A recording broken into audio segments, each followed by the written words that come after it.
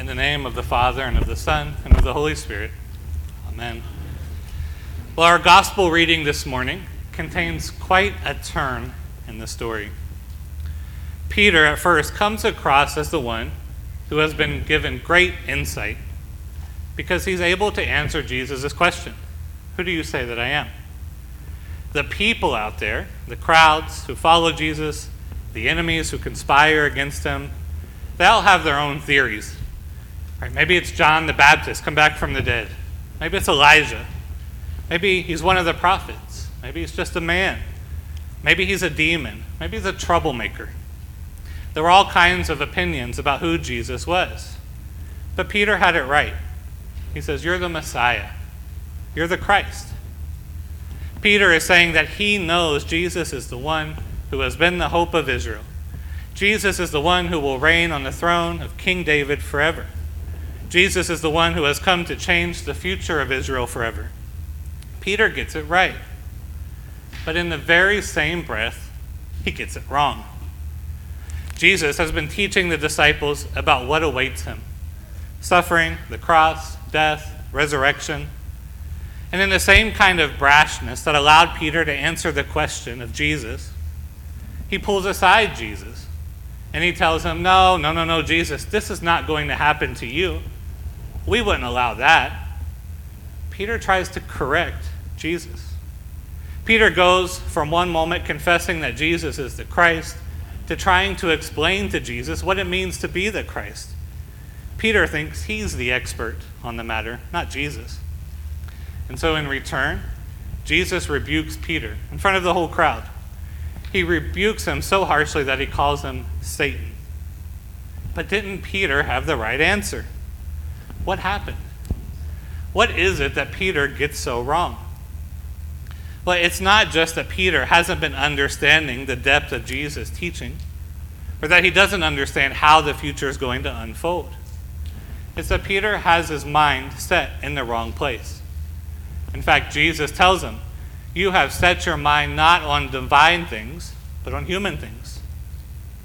There is a distinction that we must make in order to faithfully follow Jesus. We need to put our mind on divine things, not on human things. It's said that to be a scientist, a philosopher, a critical thinker, one has to be able to make distinctions. An easy example of this might be if you ask someone to explain what makes a miniature poodle a dog and not a cat, right? A poodle has 4 legs. It's furry. It's domesticated. It'll sit on your lap. Cats have all of that. Cats do all of that. But you become someone who understands dogs and cats when you can explain why, in fact, the poodle's not a cat. Its teeth are different. It has different personality. It doesn't meow, and so on. Well, when it comes to more important questions, philosophers, theologians might be asked to explain why a certain action is good and not bad. Why does the world exist rather than not exist? What's the difference between belief and unbelief? In our gospel this week, Jesus makes an important distinction for us: the things of God and the things of man. Our translation has divine things, which is fine, but the Greek literally says the things of God. So Jesus sets up a firm distinction for us. There are things of God and there are things of men. So it might be wise to listen to Jesus so we know how to discern the difference.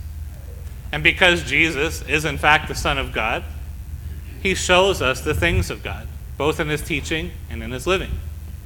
He is God, so if we want to know the things of God, we have to start with Jesus.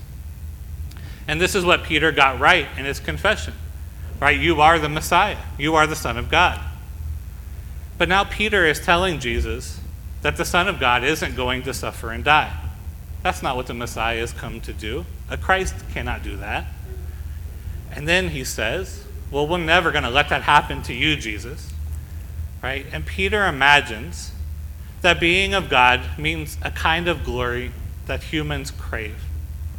He imagines that godly things like being the Messiah, being the Christ, that these things are about wealth. They're about fame and comfort and power and authority. He has a view of God that Martin Luther calls a theology of glory. Right? Luther says that this kind of theology prefers works to suffering, glory to the cross, strength to weakness, wisdom to folly.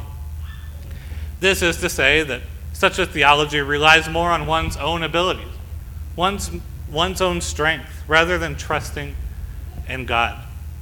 And so with such a perspective, a person can start to believe that they can make themselves righteous.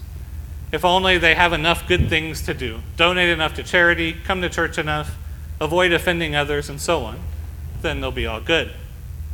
Well, the problem with such thinking is that it takes us away from God, because it leads us to trusting ourselves or trusting this world over trusting God himself. The theology imagines that God is only present in the things that the world values. God's present only in good health. God's followers are rich. God's followers have no problems. God wouldn't bother with the lowly, the poor, the lowly of this world. That, however, is wrong, because that thinking is the same trap that Peter fell into. The truth is, as Jesus shows us, that the things of God do not begin with the wisdom and strength of men, but they begin at the cross. Our clearest picture of God is given to us by Christ, who gives up his life for the sake of the world. It is, as St. Paul says, foolishness to those who believe themselves to be wise. The power of God comes not in the might of armies. It doesn't come in the power of money, but the power of God comes to us in the form of a cross. God makes his power and his presence known through the sacrifice of emptying ourselves of power, prestige, in order to love one another. Then Christ commands his followers to take up their crosses, not because he wants them to suffer, rather he wants them to find the joy of his presence, the joy that we only find when we give up our lives to love him and to love our neighbor. We become more closely aligned with God when we give up ourselves. Dietrich Bonhoeffer famously writes, when Christ calls a man, he calls him to come and die. Sometimes that's literal. You might know the story of Maximilian Kolbe, who was a Catholic priest. He was sent to the Nazi concentration camp at Auschwitz, and while there he volunteered to take the place of a cellmate who was about to be killed. Literally, he died for the sake of his neighbor. But less dramatically, we can think of a parent who gives up hours of sleep at night to take care of a sick child. We can think of a parent who works a difficult job and long hours they don't always enjoy to make sure that their family has all that they need. We can think of a child who is kind to another child that has no friends. And the examples are endless.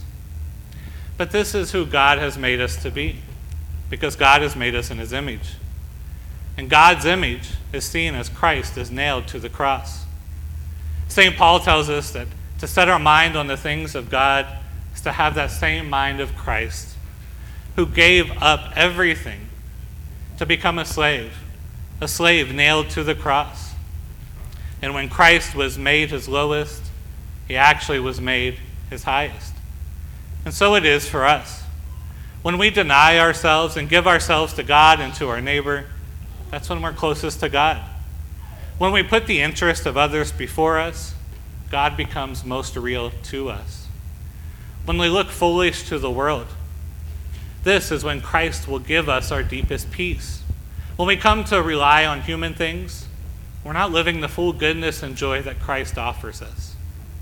And so we always must ask ourselves, is my mind set on human things or on the things of God? Make the distinction. Be aware of that distinction. And the Holy Spirit will help you make those distinctions when you immerse yourself in the Word of God, when you come to the sacrament, when you come to worship, when you pray. Pray that he will give you the understanding to know the things of God and to have the courage to set your mind on them. And to know the things of God starts with taking up your cross. It starts with denying yourself. That's a hard message. And imagine how hard it was for those first disciples. They were expecting a Christ of all glory, a Christ who would bring riches, a Christ who would bring complete peace. And then Christ tells them to take up their cross. To them, the cross meant only one thing: execution, death, humiliation.